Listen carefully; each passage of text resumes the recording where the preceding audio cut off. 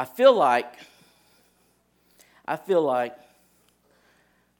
in my spirit, and Pastor Brad kind of felt it too, there's just some people going through some stuff. And we had a message in tongues and then an interpretation of that that kind of confirmed that too. Which, by the way, if you're not familiar with something like that happening in church, it was a very common occurrence in the New Testament church. You can find it all through the Bible. It's patterned in Scripture where you have someone speaking a message from God in a heavenly language and then someone giving an interpretation of that. Now, you do see that abused sometimes in church circles, but we don't let that junk happen here at this church. We try to be on the up and up and let God speak to us. So that's the common occurrence in a New Testament church. Amen? That's the way it should be. I really feel like it's all leading up to this message. Now, we haven't taken an offering yet. We haven't honored our veterans yet today, and we're going to do all of that as we get, after we get done with what God wants to do. To me, as a pastor, that's the cake. Everything else is just the icing that goes on it. I want God to do what God wants to do in our lives. End of story. That's it right there. We get that, we've had a great service. You can put all the bells and whistles on a shelf, and we try to do everything with excellence and make things fun here. But, man, when God is moving, you shut it down and you let God move. Amen? Larry, if you will, I'm bouncing and ringing like crazy up here again. Please drop me considerably in the house to fix that problem. If you've got your Bibles, open them up, or your tablets or your phones, open them up to the book of Luke. The notes for today's message also available on the YouVersion Bible app. We're in a series called Red Letters, and we're looking at some really powerful statements that Jesus made while he was here on this earth, and we've just kind of been picking them apart and digging into them, because there's just layers upon layers available in the Word of God. You never hit the point where you just master everything that it says. God can always speak something new to you every day. Amen? So when you think you got it, you don't have it, God can always show you something new. And so we've been looking at some of the deeper things connected to what Jesus has been saying. We're going to look at Luke chapter 22 today and see what God's going to be speaking to us. And I believe it flows beautifully with what's been going on today. And he took the bread, talking about Jesus, gave thanks and broke it, and he gave it to them being the disciples. This is my body, given for you. Do this in remembrance of me. Jesus has gathered his disciples together for one last Passover meal before he's crucified. We call this the Last Supper. The reason why we do communion is to follow Jesus' command to do this in remembrance of what he's doing here. We're going to dig into this today because there's a little bit more under the layer of this that I believe God wants to show us. Verse 20, it says this: in the same way, after the supper, he took the cup, saying, this cup is the new covenant in my blood, which is poured out for you. The new covenant in my blood, which is poured out for you. We're going to look at the word covenant this morning, what it means, and really what I believe God wants to speak to us today and remind us as his people. New covenant in my blood. That word covenant is used in Scripture over 300 times. So it's pretty important. It's a common theme in the Old Testament and in the New Testament. The Hebrew word for covenant actually means this. It means to cut until blood flows.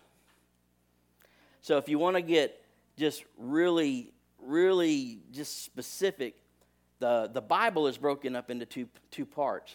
The Old Testament, the New Testament. That word testament comes from the word covenant. So you've got the Old Covenant and the New Covenant. Or the Old to cut until blood flows, and the New to cut until blood flows. The concept of covenant is very powerful, not just in context for what happens in Scripture, but it's very powerful for us in understanding how committed God is to us. Okay? So, in order to understand covenant, we're going to have to go way back in time and look at the life of a guy named Abram or Abraham. Y'all know Abraham from the Old Testament? Yeah. He wasn't always Abraham. He started out, his name was Abram. God changed his name later. But Abram was a guy who God had given a whole lot of promises to. God shows up and speaks to him. We don't really know why he chooses Abraham. Maybe he was an Auburn fan. Who knows? Maybe he was. Maybe. Auburn's kind of beat up right now. Thank you, Georgia, for that. But so God speaks to Abram, and he says, I'm going to give you all these promises. He goes, look, I'm going to make you great. I'm going to give you all of this land, and I am going to make your descendants as numerous as the stars in the sky. That's a pretty big promise, especially back in that day, because the bigger your family was, the larger your territory, the more wealth that you had, the more prestige and honor. God says, I am going to make you the man, and I am going to do a work through your bloodline, and your children are going to be my blessed children, and I am going to send a special blessing through your bloodline that's going to impact the nations. Talking about Jesus. And so Abram says, that sounds awesome. So he starts out on this journey going where God had told him to go. But you know, time passes, and traveling sometimes hard. And time starts going by. And can you imagine just packing up everything and leaving just because God told you to? He's living in tents. He's dragging his family around.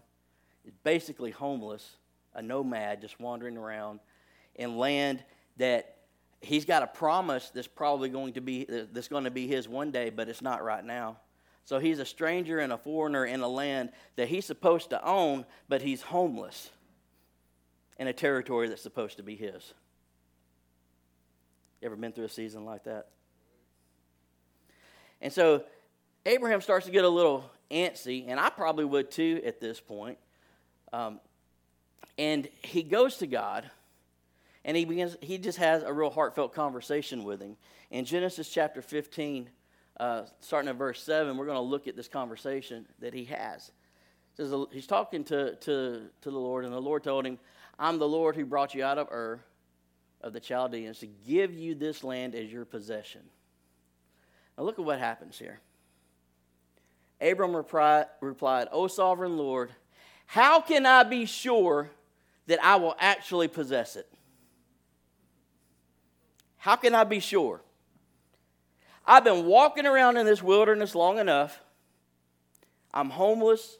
I'm in this land. You say I'm going to possess it, but I'm homeless. It's like none of it's mine now. How can I be sure?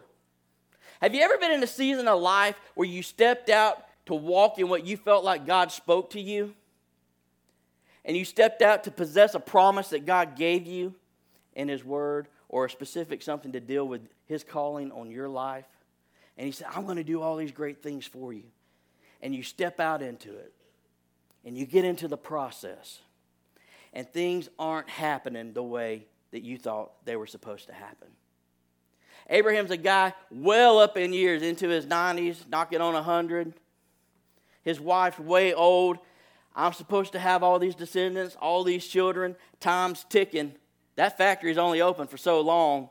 Those doors are shutting down. God, what are you going to do? How can I know for sure? Have you ever been through a season of life where you just wanted to look at God and say, look, I know what you said, and it's not like I've got maybe just a little bit of doubt here, but not like a huge lot of doubt. Can you just give me something to reassure me? Can you give me a little encouraging word? Can you let me know for sure how I can know that what you said is going to take place in my life? You know, we go through seasons like that sometimes. I go through seasons like that sometimes where God will speak to me and I'll step out. And at first, I got my sword drawn and I'm ready just to conquer and go out. And sometimes life can happen and you see things not lining up how you thought they would. And sometimes I go to God and I say, look, I know what you said. And it's not like I doubt you. I know that you got this. I know you got this. But man, can you breathe some life into me? Can you encourage me just a little bit? Can you give me something out of your word? Can you send something to me just to reassure me and just to let me know, to know for sure so I can be fully convinced that what you said is going to take place in my life. This is where Abram is right now. And God gives him a life-changing, groundbreaking answer to this question. And I believe that it can apply to all of us here today. You guys want to know what God said next? This is going to be powerful. Go ahead and put that next group of scripture up there. The Lord told him, bring me a 3-year-old heifer, a 3-year-old female goat, and a 3-year-old ram, a turtle dove, and a young pigeon. So Abraham presented all these to him, killed them, cut them, animal down the middle, laid the half side by side. He did not, however, cut the birds in half. There you go. I hope that blessed you like it blessed me. I hope that rocked your world like it rocked mine when I read it. He says, God, how can I know for sure that you're with me and this is going to happen? And God looks at him and says, bring me a heifer. What? Like at an incredibly vulnerable time, God does what God does and just kind of speaks obscure. Bring me a heifer, at least to us. Because if you don't understand what's happening here, you completely miss what God is doing. You realize that when they wrote the Bible, it wasn't written in Georgia. Right? And it wasn't written in the year 2018. It was written a long time ago in a very different culture where different things happened and different phrases meant different things.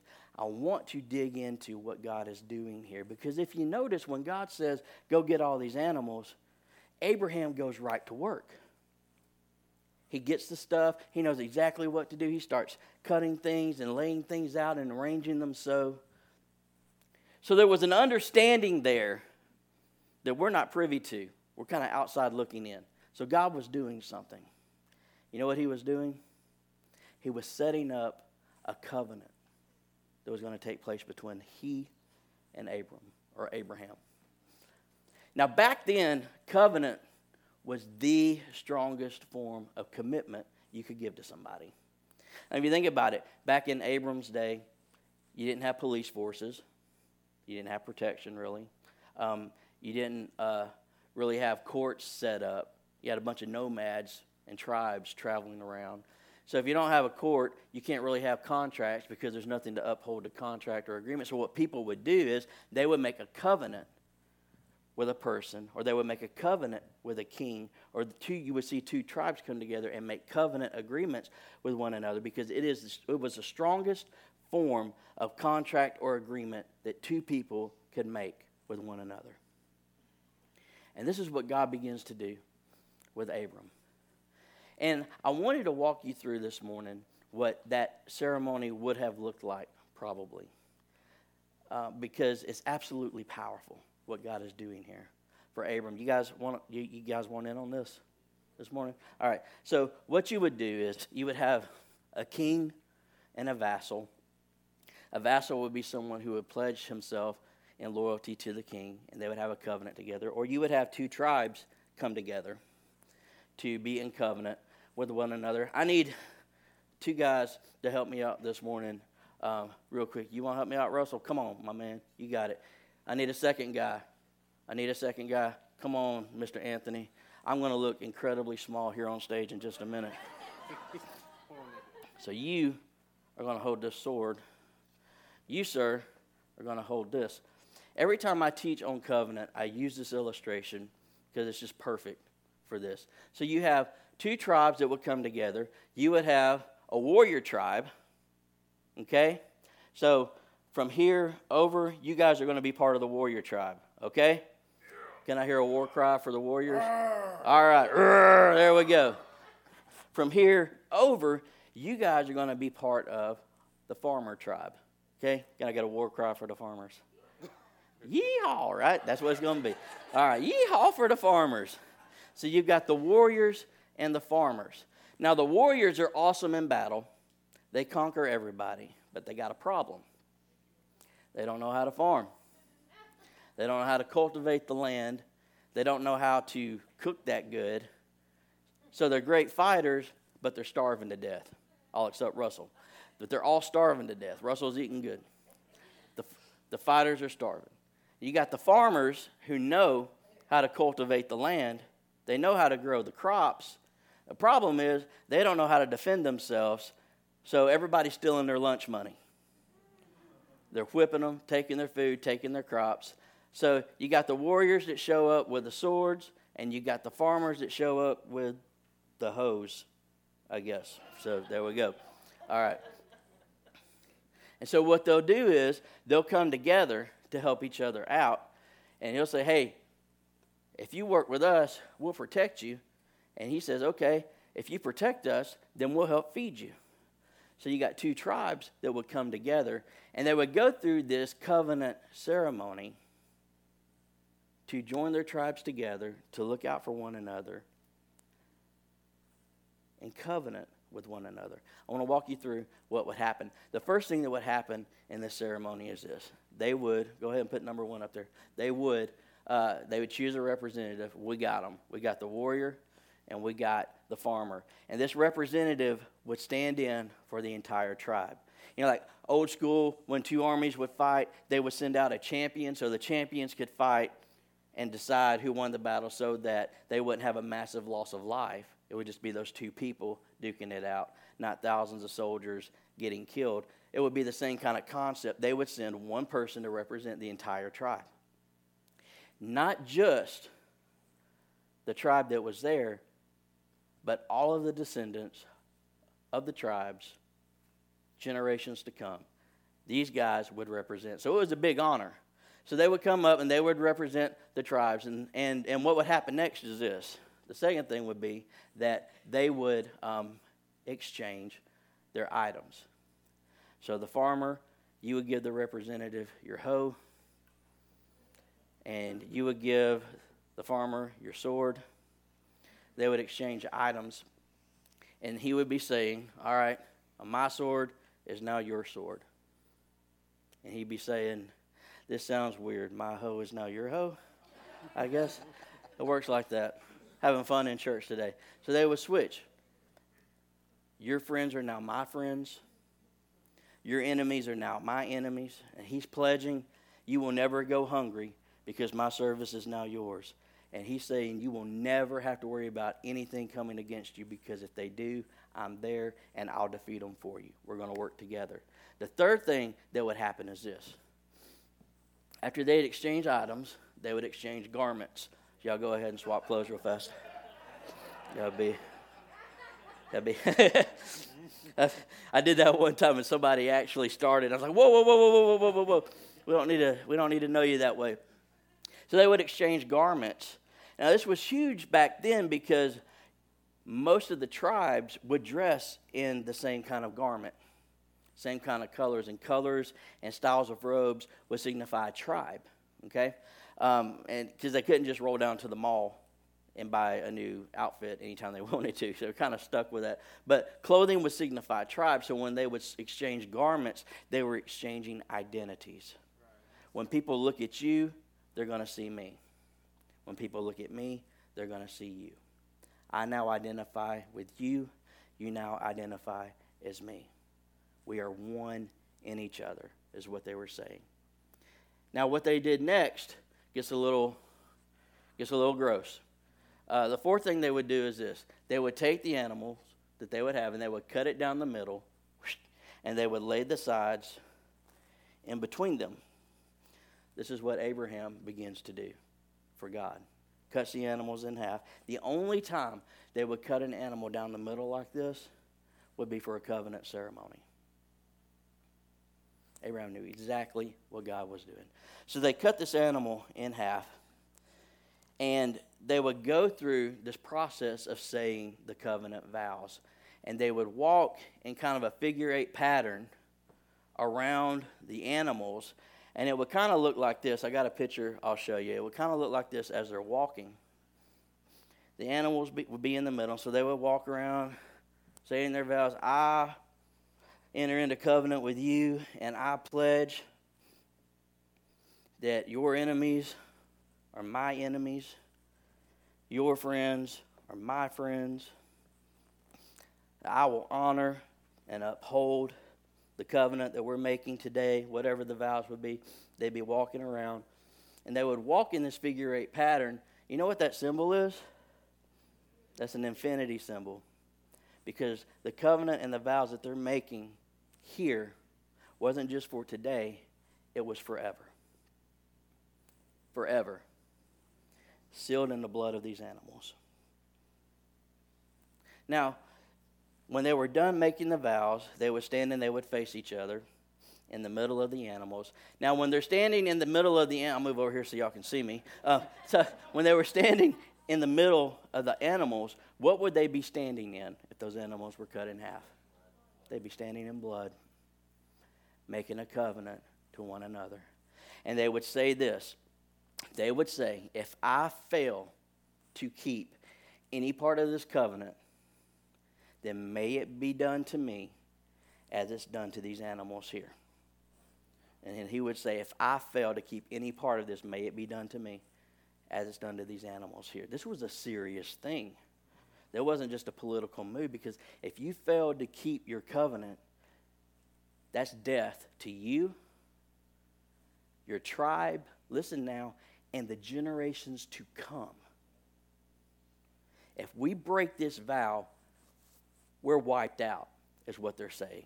That's how serious this commitment is that they're making to one another. So after they've done this, what they'll do next is, it gets a little weird too. They would pull out, put up number 5 there. They would take out a knife, or they'd use a sword, and they would cut their hands. So shink and shink.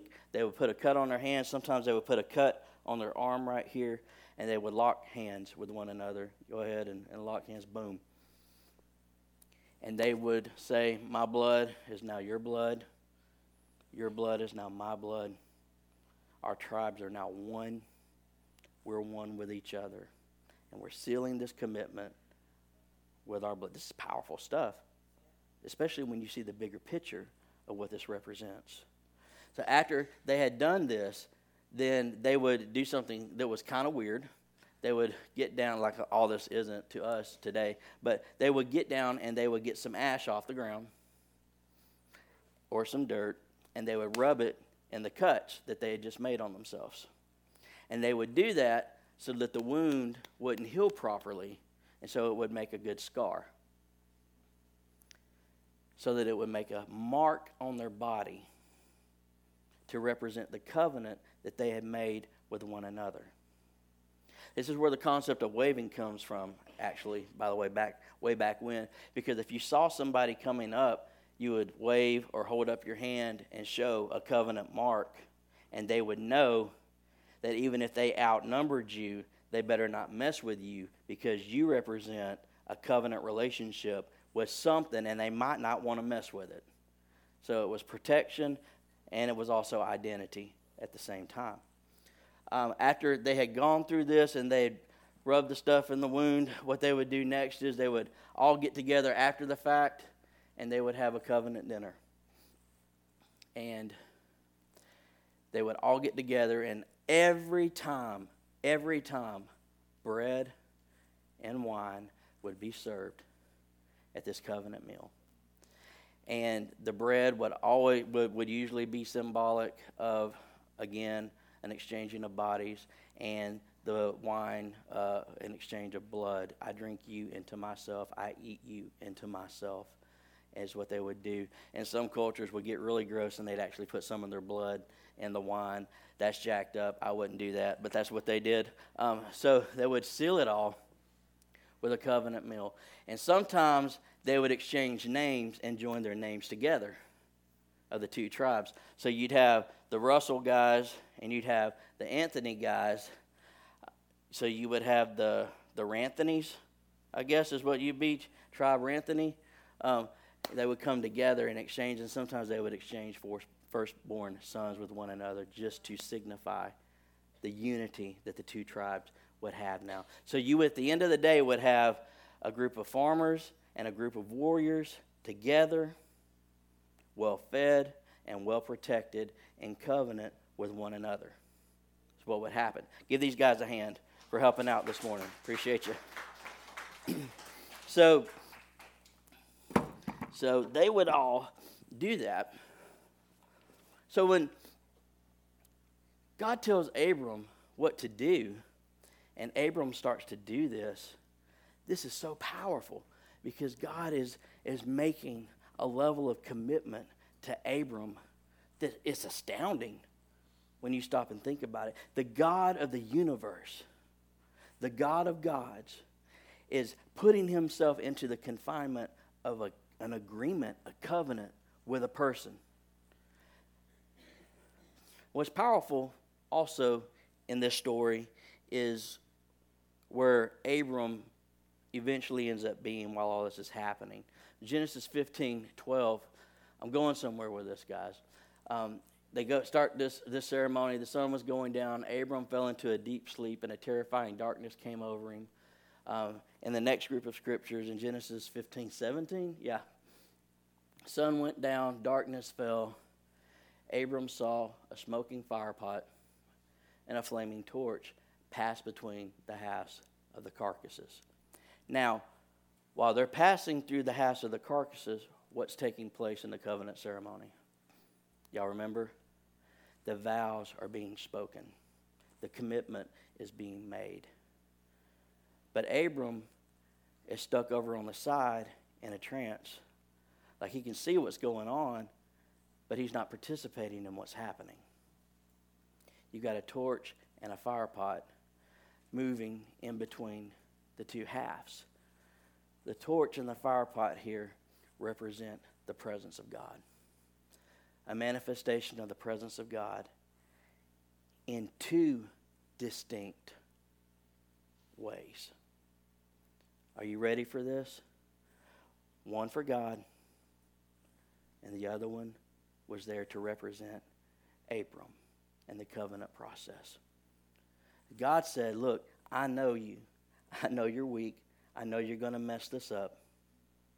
I know you're not going to be able to fulfill your part of this covenant. You're not going to be able to fulfill your part of the vows that we're taking here. So I'm going to take your place. And I'm going to make a covenant with myself on your behalf. And I'm going to fulfill every part of the vows myself. Because I know you'll fail. So where you're weak, I'm going to be strong. And I'm going to fill in and make this vow with myself so that the promises are not dependent upon you. They're only dependent upon my ability to keep up both ends of our agreement in this ceremony. Holy moly. Abram said, how can I know for sure that you're with me? And God makes the most powerful agreement and contract with him that he could possibly make, that Abram could possibly understand. He says, this is what I'll do to show you. And I'll go an extra step and I'll put myself in your place so that if, this is mind-blowing to me. This is what God was saying.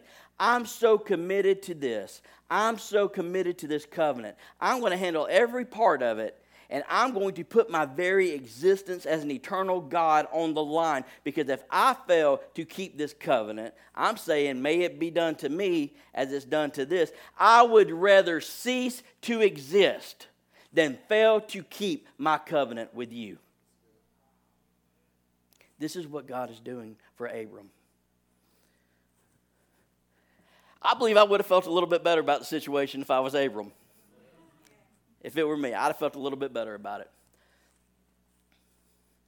From this point on, God's language towards Abram and his descendants changes. You start to see covenant language introduced a lot in the Old Testament and into the New Testament. You see God say stuff to him like, my strength will be your strength. Those that bless you, I will bless. Those that curse you, I will curse. You see that? Covenant mark. After the covenant, God institutes, I don't understand why he did this, but he brought circumcision in to be a covenant symbol on the bodies of the guys. I'm sure they were all real excited about that, but that's what he chose to do, the shedding of blood, the marking of the body, as a symbol of the covenant between the two. It's amazing to me. It's amazing to me what he did.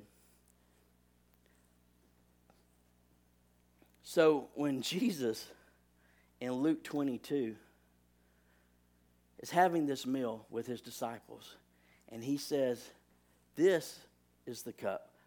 Put Luke 22 up there again to read this over.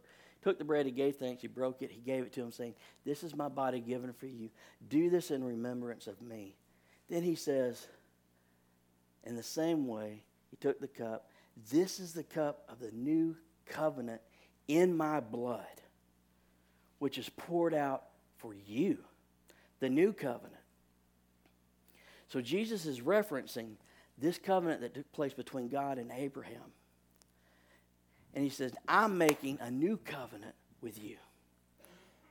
A new covenant with you. You see, the Bible says this in Galatians.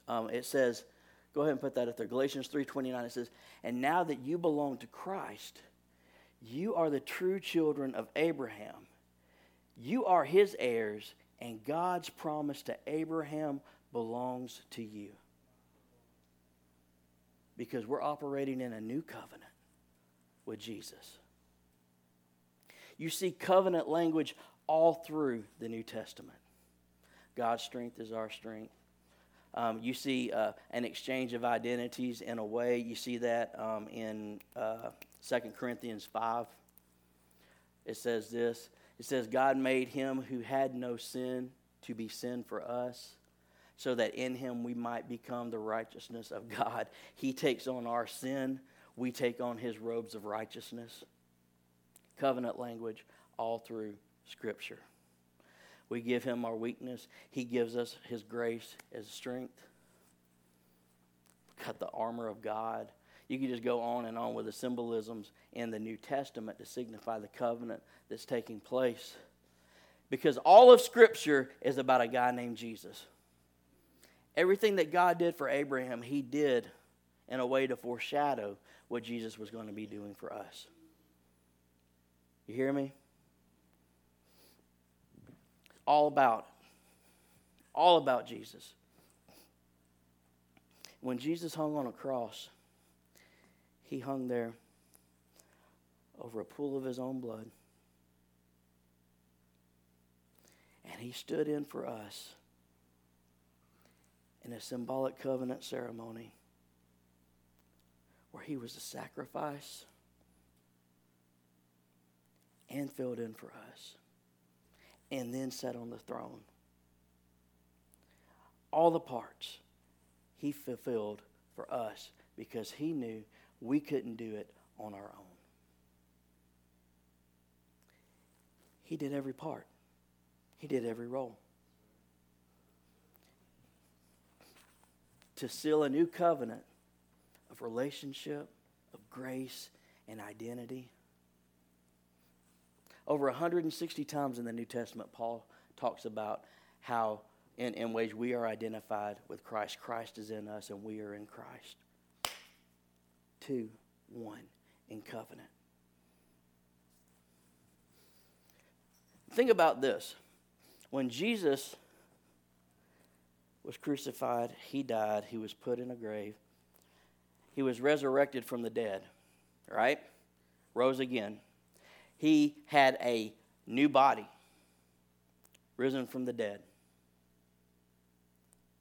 But he still had the holes in his hands and his feet and in his side. Have you ever wondered why in being brought back to life with a new body, those things weren't healed? covenant mark.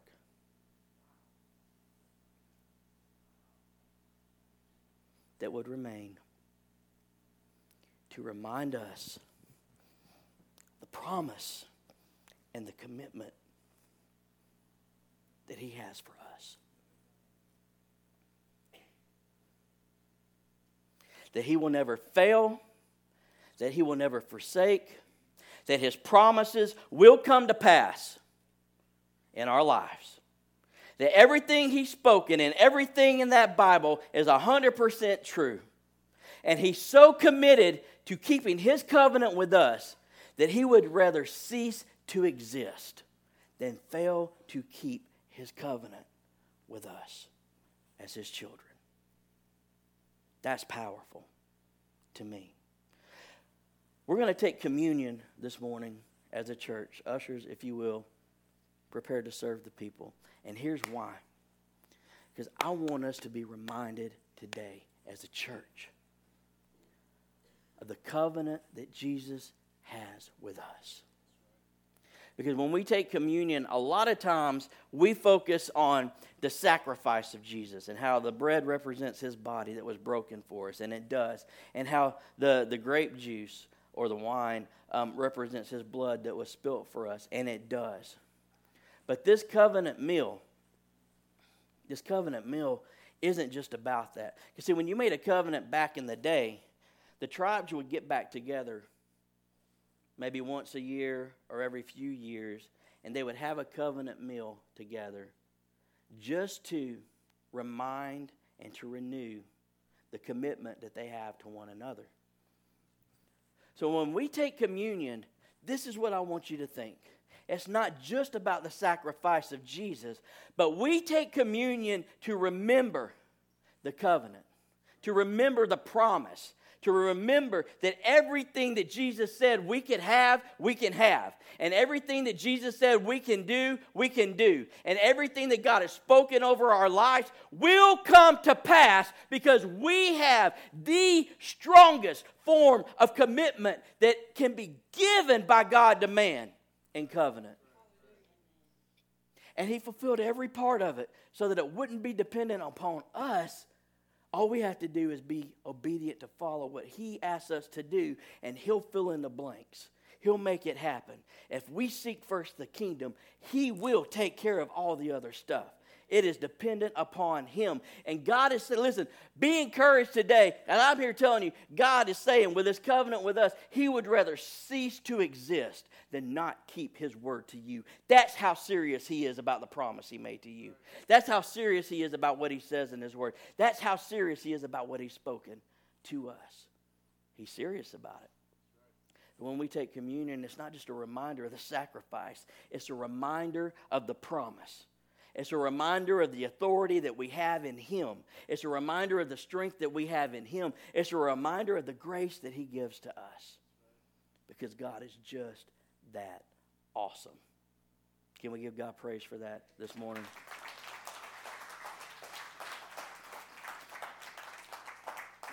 Why'd you go through all that? Because some of us need to be reminded today that when God makes a promise, He keeps the promise. Because for Him to not keep the promise would be to deny His word and put Himself under the penalty of breaking His covenant with us.